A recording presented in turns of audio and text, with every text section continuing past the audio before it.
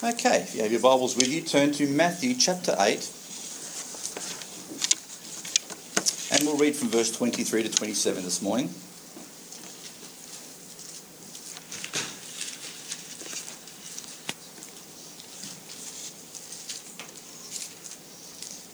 Matthew chapter 8, verse 23.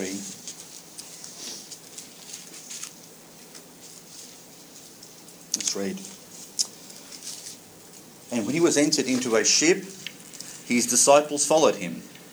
And behold, there arose a great tempest in the sea, insomuch that the ship was covered with the waves. But he was asleep. And his disciples came to him and awoke him, saying, Lord, save us, we perish. And he saith unto them, Why are ye fearful, O ye of little faith? Then he arose and rebuked the winds and the sea, and there was a great calm. But the men marvelled, saying, What manner of man is this, that even the winds and the sea obey him?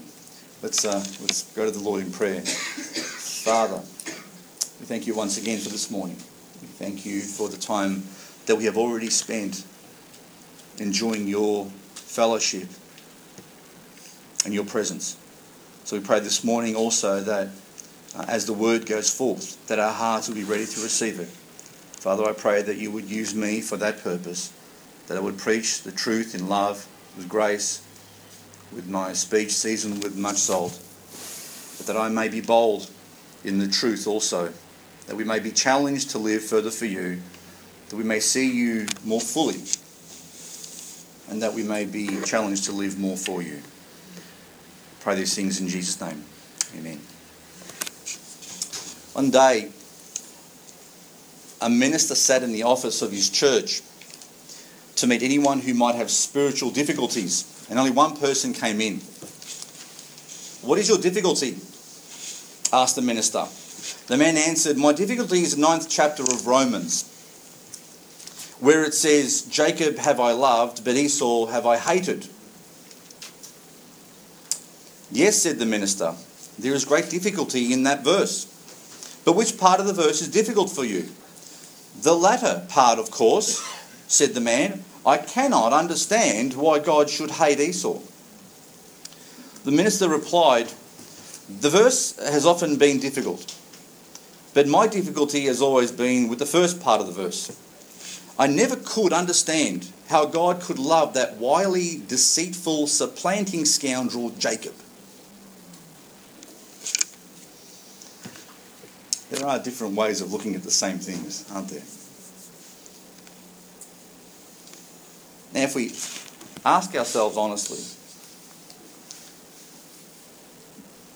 each of us probably struggles with the concept or the thought of why God would love me.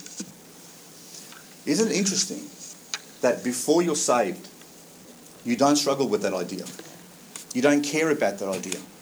But then when the gospel is presented to us and we realise how much God loved us, that he sent his only begotten Son to die for us on the cross, and he went to all these lengths, what we struggle with as Christians is not whether God is just and all those things, because we know he's just. We struggle with the idea of why he still loves me. And we do that because we look at our own lives and we see how inadequate we are. Have you ever struggled with that thought? Because I know I have. When I look at my life, I now tell myself, why does God continue to love me?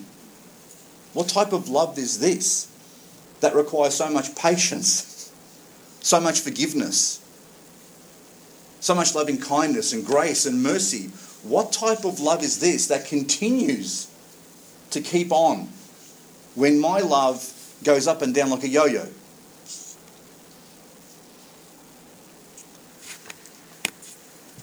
I used to think girls were mean when I was young. When I was in primary school, I think I was even grade prep, I used to watch these girls and they'd get around in a circle and they would pick up flour and they'd do this. And they'd pull all the petals out of that flower until there was absolutely nothing left.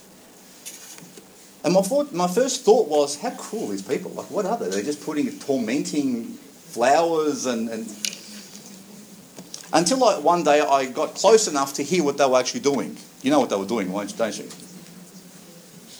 You've done it, haven't you? Hands up who's done it. All the men have done it. So they were saying, he loves me not. He loves me not. And if you were lucky enough to land on the right pedal at the end, guess what? He loved you. I must admit, I've actually done that myself.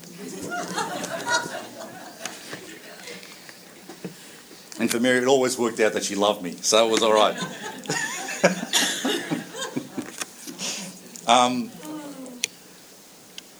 Why have I brought that up? I brought that up because, in our Christian lives, after we get saved, we tend to do that with our own lives, don't we?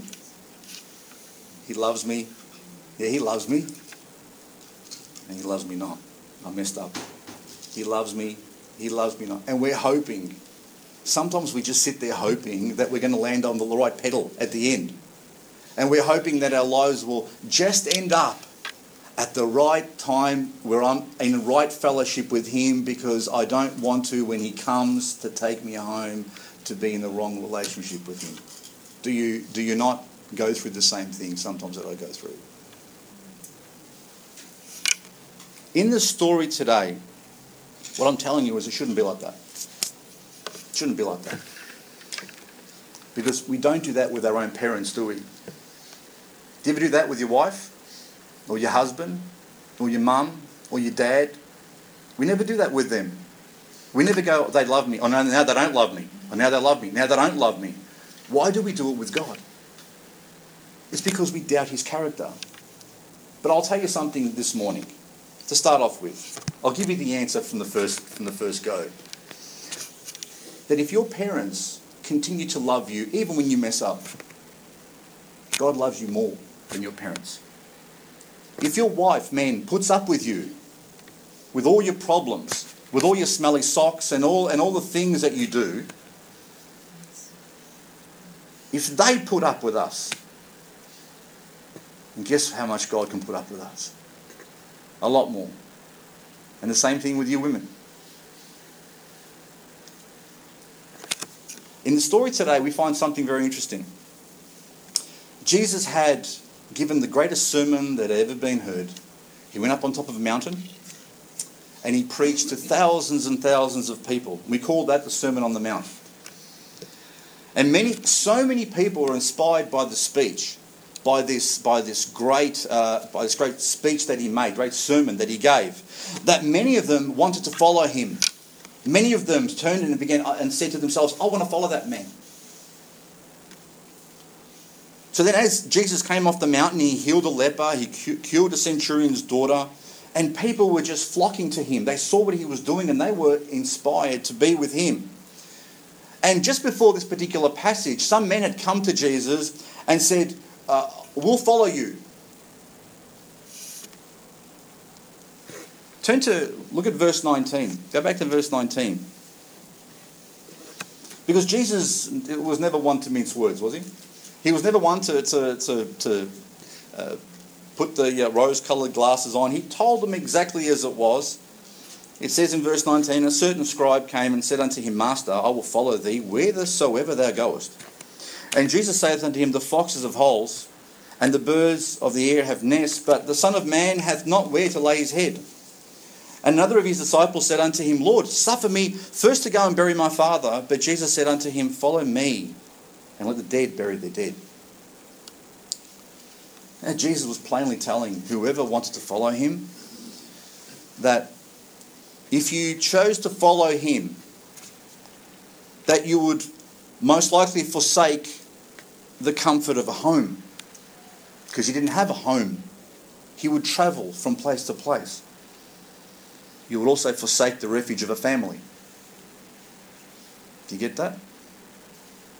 To follow him meant to depend on him, to trust him in all things, even though the very things that we would take for granted today, as they did 2,000 years ago and 5,000 years ago, might not be available to you at all. The support of a family and a home that you can just go back to every night and just put your feet up and relax. Now, I don't know too many things that would shake the confidence of a person that if someone was to tell them they may never have a home or the fellowship of an earthly family, but Jesus was never one to paint a pretty picture about something that wasn't real. That's a test of trusting someone, isn't it? Being ready to forsake the type of normal life and backup everyone takes for granted in their lives. And we did a men's study yesterday, and one of the lessons that one of the particular points the author made was don't have a backup plan when it comes to God. Don't have a backup plan.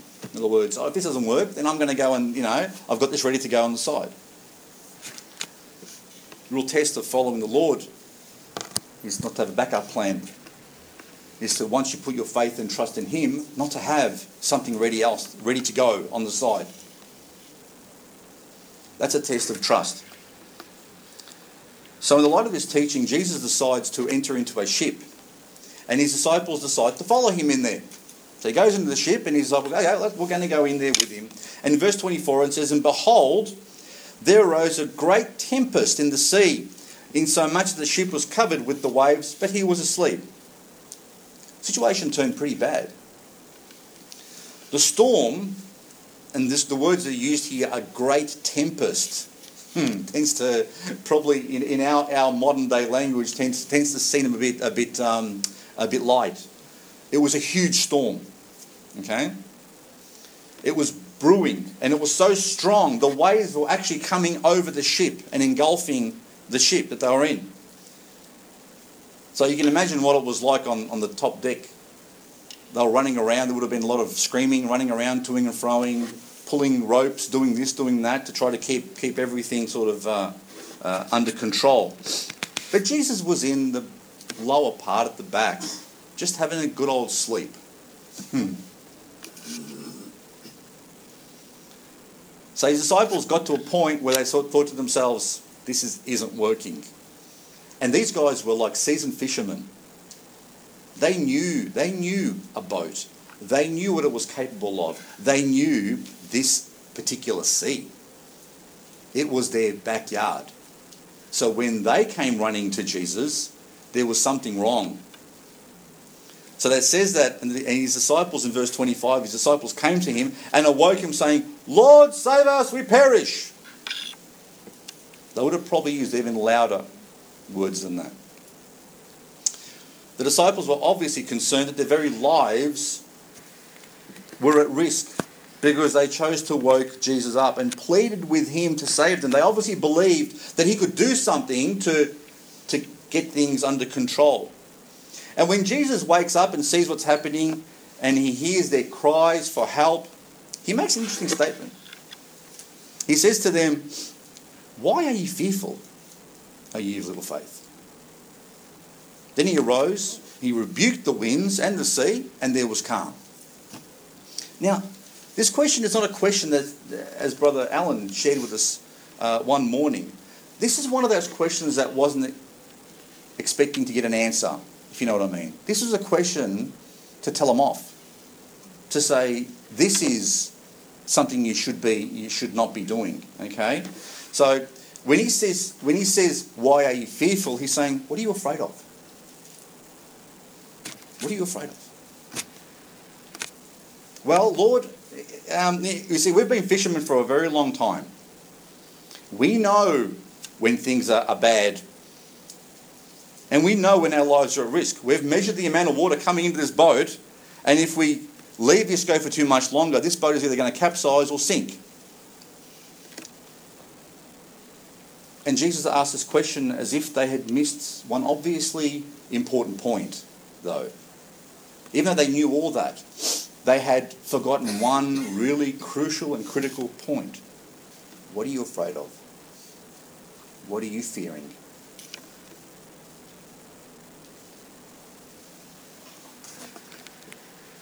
So they would have thought to themselves, well, we came to you to save us. We've come to you. We knew you could do something to rescue us. Doesn't that show some faith? That we've come to you to save us? Yes, but you've still missed a critical point. You should not have been fearful in the first place. Why? Why? The boat was about to probably sink. There were waves coming over the boat. These guys knew what they knew about boats. What type of faith did he expect them to actually have? A faith that says that when I, Jesus, am with you, there is nothing to fear. When I'm with you, you have nothing to fear. Not waves, not wind, not people, not anything. When I'm with Jesus, I trust that he loves me. I trust that he knows how to protect me. I trust that he knows and he cares for me and he knows what's going on. And he has everything under control. Because God will not let his plan be thwarted by a simple storm. Because I trust that Jesus is the Messiah. I trust that God's plan cannot be upset by something so little as that. If Jesus loves me and I put my faith into his hands and my life into his hands, then there is no way in this world or in the next that he will ever lose me. That's a type of faith that he deserves. A faith that doesn't question whether he knows what's going on, whether he's in control of a situation, whether he's loving me or not, whether he really cares about me or not. This is exactly the type of lessons the disciples needed at that particular point in their lives. They did not fully understand who they were in the ship with. They were in that ship with the Son of God. Oh yeah, he was the Messiah, but they didn't quite comprehend that this fellow that they were with, even though he was sleeping, held the very atoms of the universe together. This was no ordinary man. So it says in verse 26, and he saith unto them, Why are ye fearful, O ye of little faith? Then he arose and he rebuked the winds and the sea, and there was a great calm. But the men marveled, saying, What manner of man is this, that even the winds and the sea obey him? You see, that situation, what happened there, caused them to ask a question when he saved them. It caused them to ask the right question. What type of man is this? The winds and the sea obey him. This is a lesson that we all need. We all face storms, don't we? I think you understand what sort of storms I'm talking about. It's not the storm when you're sitting in a boat. These are storms that we face in our own lives. There is something that God does not always do, though, with these storms. He doesn't take them away from us. But sometimes he makes us go through these storms. I'm sure that he has averted many storms in our lives. I'm sure there are many times that a storm was brewing and coming up and he was able to stop it, and he did. I'm sure there are many times in our lives we've whipped up our own storms. And if you probably look back at your life, you'll probably realise that we were the ones doing the whipping.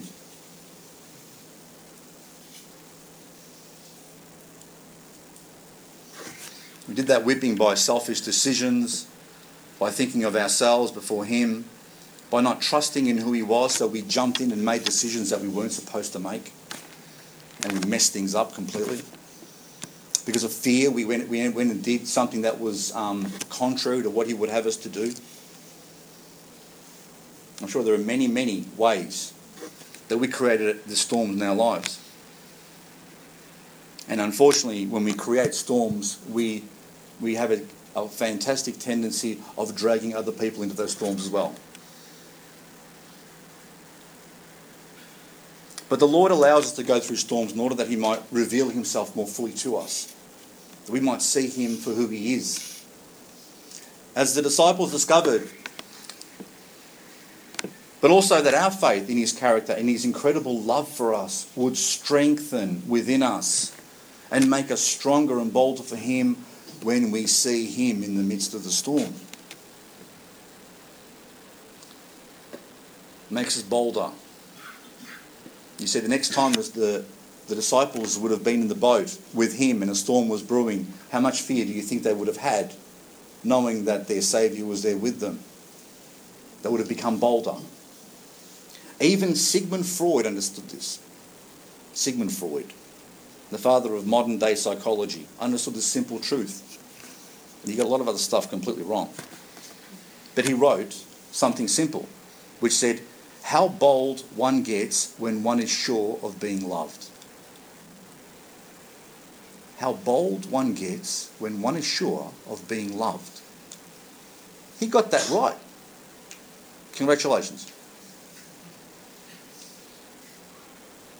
When a person is sure that the love of their Saviour toward them is unflinching, unwavering, when you know that you are loved and the one who loves you has power beyond measure, how bold will you be for him?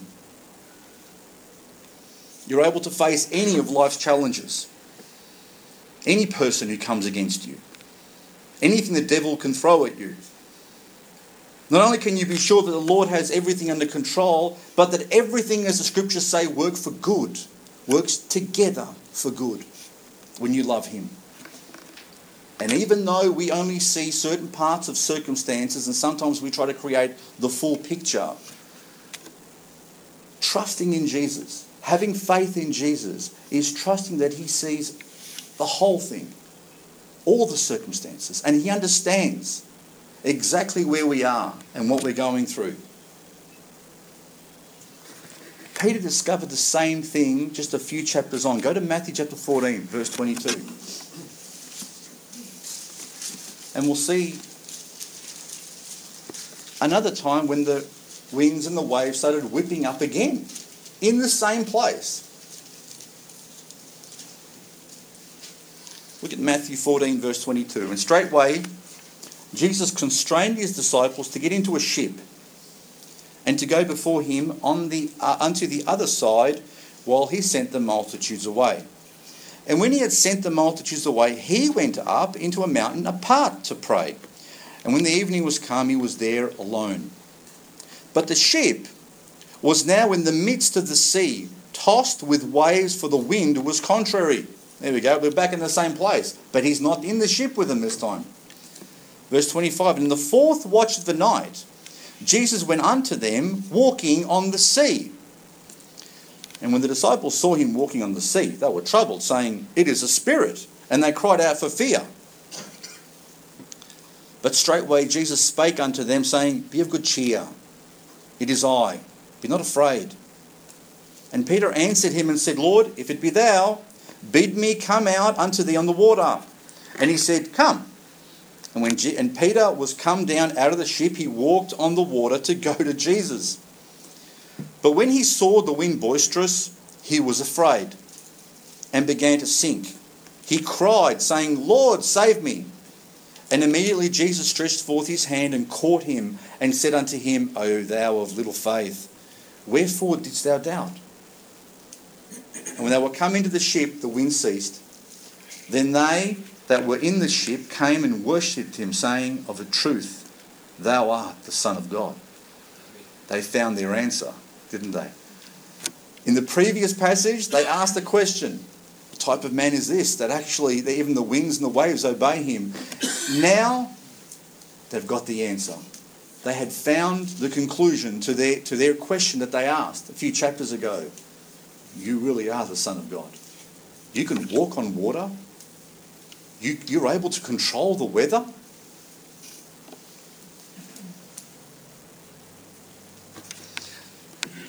It's interesting how many times we find ourselves in stormy situations only to learn some valuable lesson about the Lord and our faith in him and where we are with that faith. I mean, these were seasoned fishermen who knew the waters and were as comfortable in a ship as they were on dry land. But once again, Jesus told his disciples to enter into a ship, to cross the sea while he prayed. And when they were in the midst of this sea, the waves started tossing around. It says that in the evening, when he was praying by himself, in the evening, right? He was praying by himself on a mountain. They were in a boat on their way to the other side.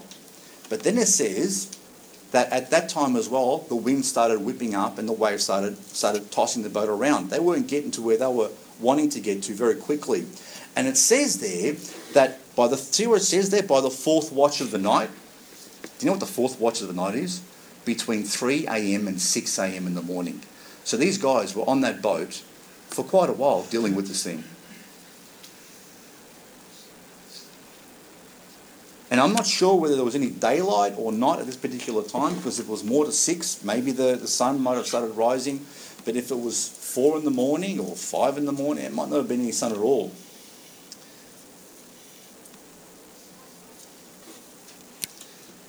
In the midst of this storm, Jesus went walking out to them on the water. Now when they saw him walking on the water, it says they cried out for fear. They cried out for fear. You know what that sort of crying out for fear is? It's like little girls that see a big spider, right? That's the sort of screaming they would have done. They cried out for fear. Ah! I didn't do it very well, sorry.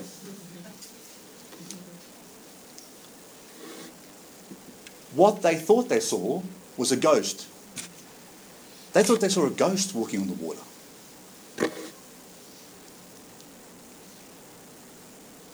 But it says in verse 27, but straightway Jesus spake unto them, saying, Be of good cheer, it is I, be not afraid. What was Jesus' response to their fear and dread? What did he say to them? Be of good cheer. It is I. Don't be afraid. Don't worry. Be happy. It's me. Don't be afraid. You know something? When we're going through difficult times in our lives, and it seems as if these storms and these winds are whipping up, and our life seems to be going like this, being rocked from one side to the other. And when you think that things are slowing down, all of a sudden another wave comes and hits you. Okay? Jesus is there in the midst of that, fully in control. And he says, be of good cheer. I'm here. There's no need to be afraid. I'm here with you. And that's the response that we need when we're in the midst of our trials and tribulations. When we face scary situations in our lives and we can't understand what's happening, or our circumstances aren't making sense, or we can't see a few feet ahead of us, Jesus is in the midst of all this anxiety that we have. And he says, be of good cheer. It's me. I'm here with you. No need to be afraid. The disciples, in the midst of all this darkness and stormy situation and wind, didn't recognize Jesus. They thought he was someone else, or they thought he was something else, because of the lack of light. But he was right there, and they didn't realize it. Sometimes the darkness that surrounds us and the circumstances that engulf us hide Jesus from us, because we're not diligent enough to look for him, because we don't have faith in him, because we think sometimes that in the midst of our most desperate situation, he isn't there. But if Jesus is not there in the midst of our worst situation, what type of a Saviour is he? Is he there only when we're cruising along? No, Jesus is there in the midst of our deepest darkness. Jesus is there in the midst of our worst woes. The times in our lives when things are looking really bleak and bad. He is there with us. The problem is not him not being there. The problem is we not seeing him.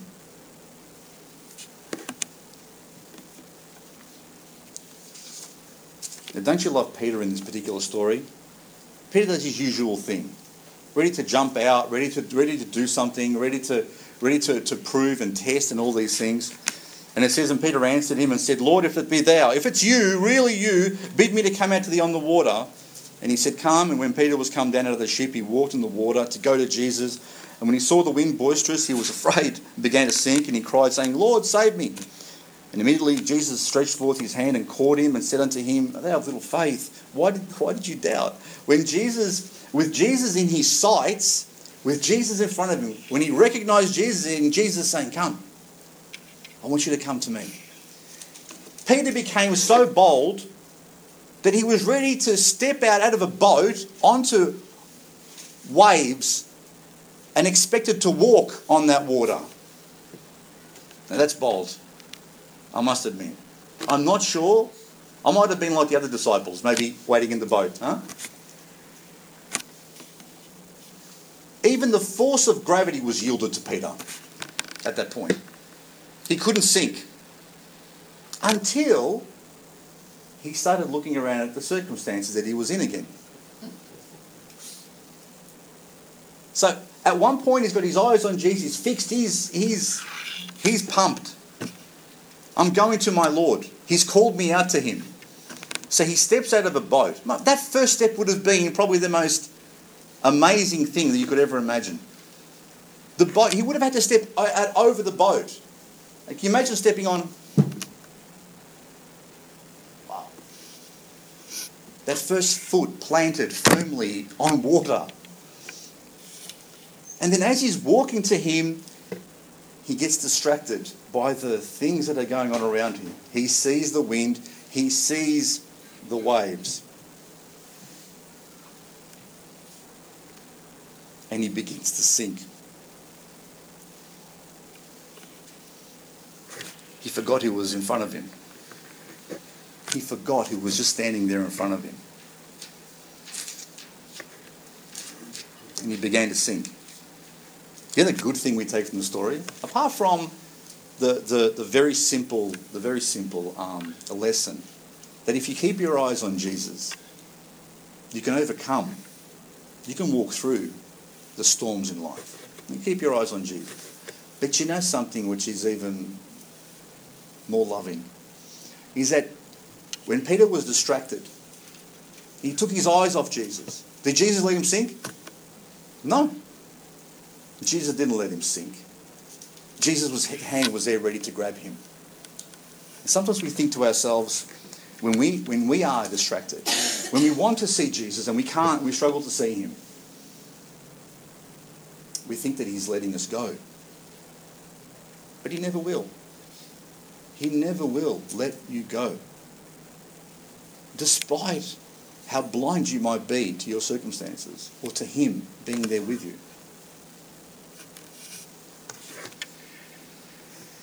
Sometimes we believe we have to do everything right and everything perfectly correct unless Jesus will let us go and punish us.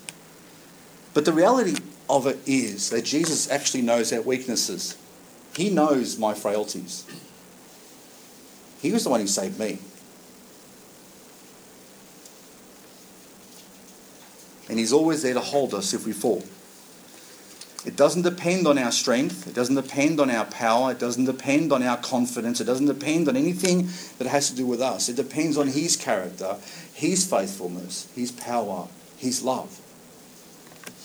His love for you and me is the calm in the midst of the storm, the anchor in the midst of the waves in life.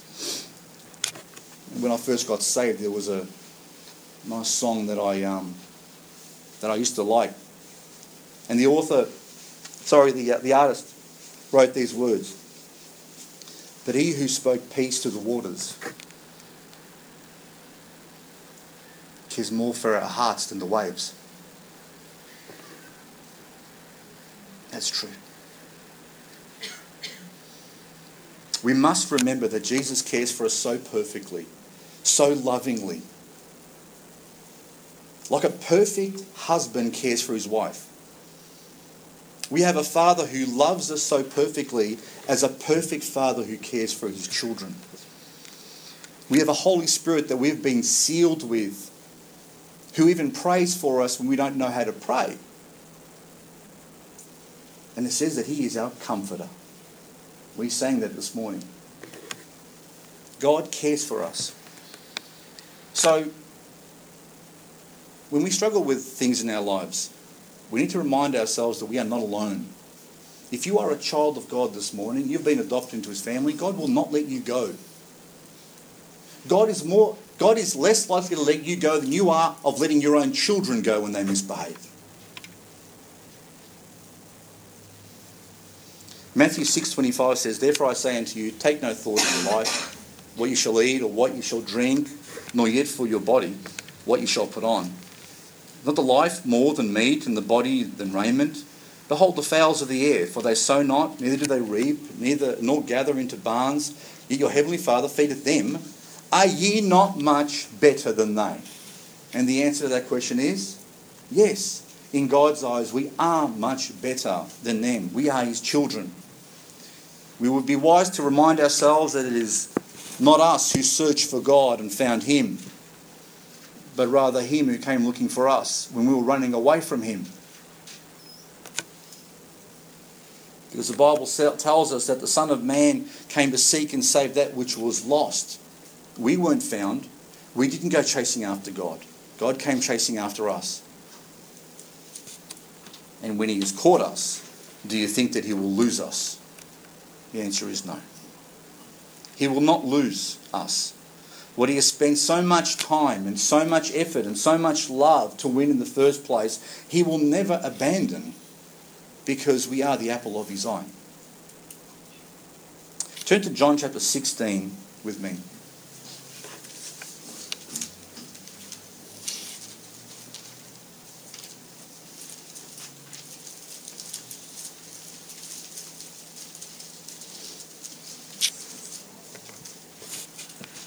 John chapter 16 verse 32. I want to share something interesting with you.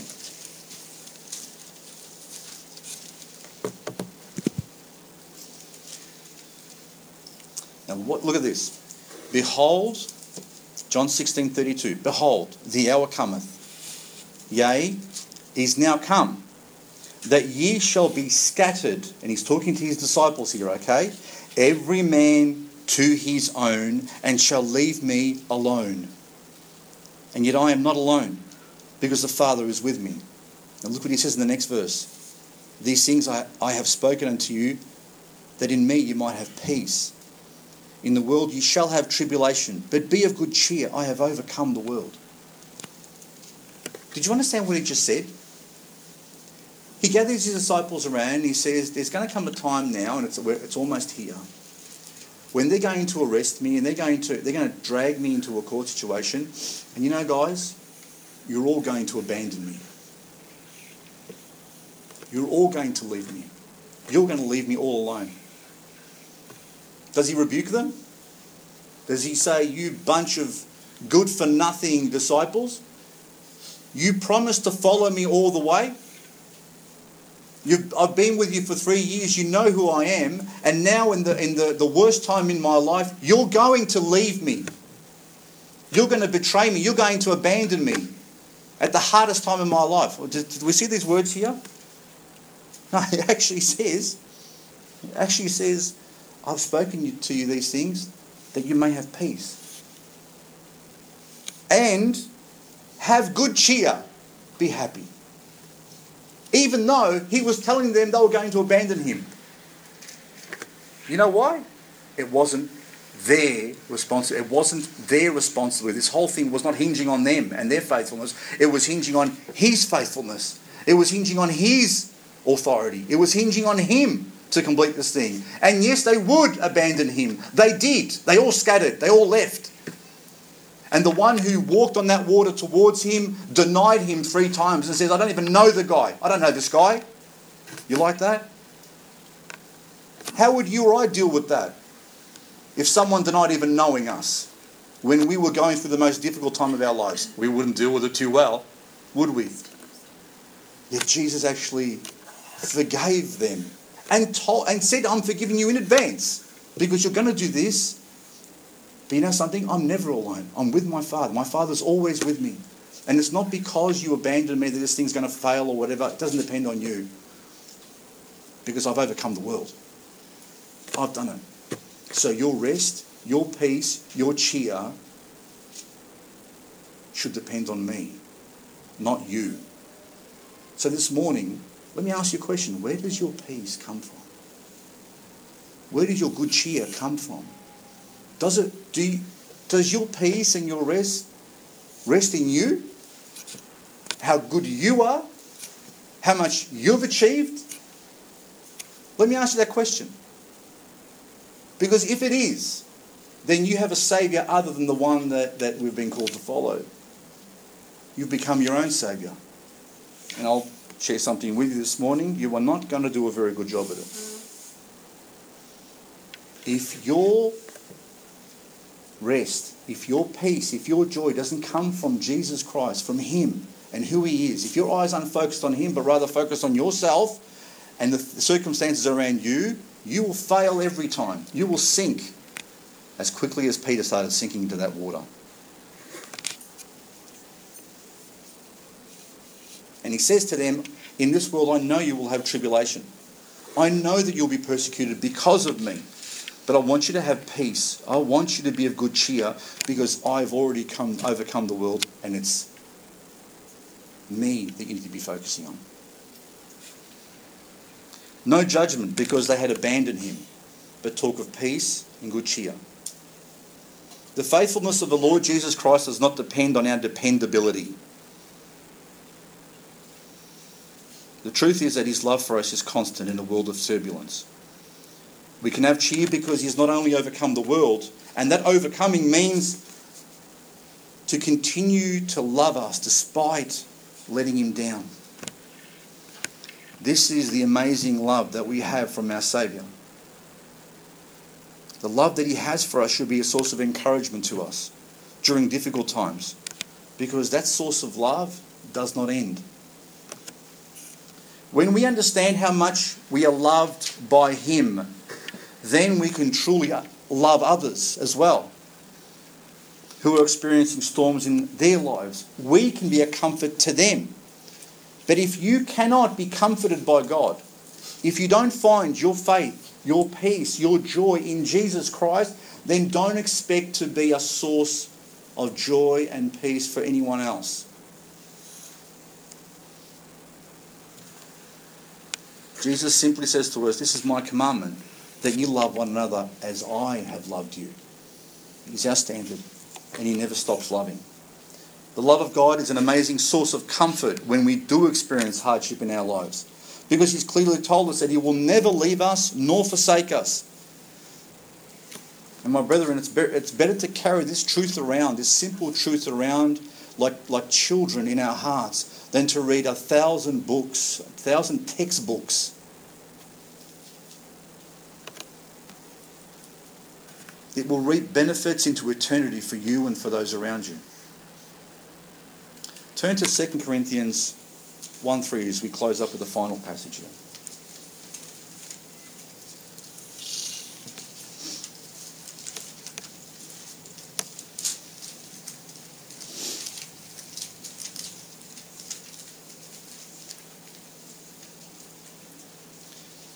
2 Corinthians 1:3. We looked at this passage yesterday, and we're only looking at 2 verses today. We looked at this yesterday in the men's leadership group. And it says there, "Blessed be God, even the Father of our Lord Jesus Christ, the Father of mercies, and the God of all comfort, who comforted us in all tribulation, that we may be able to comfort them which are in any trouble, by the comfort wherewith we ourselves are comforted of God." Who is the source of our comfort? God is a source of our comfort. He is a source of all comfort, not just some, not just a little bit, not just when we think we need Him. He's a source of all comfort for us. The question that we have, we need to ask ourselves, is this a reality in my life? Is this real for me? Or do I just give Him that title and say, He's a God of all comfort, and we go and find our comfort somewhere else? Do I actually believe it when I begin to go through uncertainties and trials? Is it the first one I go to? Or is He my last one on the list? When things are so bad and I've exhausted all my other avenues of finding peace, I go to Him last. In what type of tribulation is the Lord a comfort to us? He's a comfort to us in every and all tribulation. There is nothing where He is not a comfort to us. And what is the fruit of God's comfort in our lives? When you experience the comfort of God in your life, when you're going through difficult circumstances, the Bible tells us here in verse 4, who comforted us in all tribulation, that so we may be able to comfort them which are in any trouble. Do you understand? God comforts us that we might be able to comfort others. The fruit of having the comfort and the love of God in your life is that you can be a comfort to people around you when they need it. It should lead us to comfort others as well. The ability of God, and this is probably phrased wrong, because it's not his ability never changes. But the ability of God to comfort us in times of distress is directly proportional to the love that you believe that he has for you. Do you understand that? It's directly proportional to how much you believe he loves you. If you don't believe he loves you, you will get no comfort. Is that fair enough? If you believe he loves you this much, that's the amount of comfort you're going to get. But if I believe that my Saviour loves me beyond my understanding, and he's proven that love time and time again, then the comfort I'm ready to receive is going to be this much. And that's why the Bible tells us that there is no fear in love. No fear. But perfect love casteth out fear, because fear hath torment. He that feareth is not made perfect in love. We love him because he first loved us. You know, when I was younger, I'm telling you a lot of stories when I was younger. I'm probably setting myself up here. When I was younger, I was living at home. I went through a period of being afraid of the dark. I don't know, anyone ever gone through that period? Yeah. Probably watched too many scary movies when I was young. Anyway, I went through a period where I was actually afraid of the dark. I was afraid when my mum would tell me to shake the tablecloth out the back and it was dark outside, I'd be shaking and looking like this, just in case someone jumped out of the bushes. Okay. I was scared of walking down the street by myself. I was scared even at night, you know, when I was going to the bathroom and you had to walk the long corridor to get to that bathroom. That was a scary thing sometimes. But there were times when I had absolutely no fear at all. None whatsoever. And do you know what it was? When my dad was with me. When my dad was with me, whether I was outside, inside, down a street, whatever, my dad was walking along the road with me, or he was around me, I'd have no fear at all. Now, why would I have no fear? I had great confidence in my father, didn't I? I trusted him. I had faith in him. I had faith that he could handle anything that might come up. Any guy who wanted to jump out of the bushes, any monster or anything like that, my dad could take care of it. But it wasn't just that. It wasn't just an ability that he had to take care of that situation, but that he loved me enough to want to protect me if anything ever came up. Do you understand? Because I know that if something ever came up, I could see my father, I could see in my mind's eye, my father's first concern would be to protect me. That's why I had no fear when I was with my dad. The Bible says that perfect love casts out fear. Perfect love. I knew my father loved me and I had no fear. So this morning, when you're going through the dark places in your life, when you're going through difficult circumstances and you can't see, how much do you believe Jesus loves you? How much fear do you have in the midst of these trials? Because the amount of fear you have tells you how much you believe your Saviour loves you. If you have torment in your life today, if you have fear upon fear, it's because you struggle to understand how much God actually loves you. And if you struggle to believe that, then you will struggle to love him in return. Because we love him because he first loved us. So you will struggle to love him back if you don't believe he loves you that much. This is our challenge. And it begins with believing and having faith that Jesus loves us. Elisha Hoffman wrote in 1887, "What have I to dread? What have I to fear? Leaning on the everlasting arms. I have blessed peace with my Lord so near, leaning on the everlasting arms. Leaning, safe and secure from all alarms. Leaning, leaning on the everlasting arms. I would encourage you to turn to the Lord if you're struggling with something in your life today, with full assurance that he loves you beyond your understanding. There is nothing in your life that can tear you away from him and his love for you. There is nothing that he cannot handle, because he's a lot bigger than all of us. His shoulders are a lot bigger. His love is a lot wider. His grace is a lot deeper. His mercy is unbelievable. And he says, I love you. I care for you. I gave my life for you, and I will never leave you nor forsake you. As someone once wrote, I would rather be in a boat with Jesus in the midst of the storm than safe on the shore without him. God bless you. Thank you.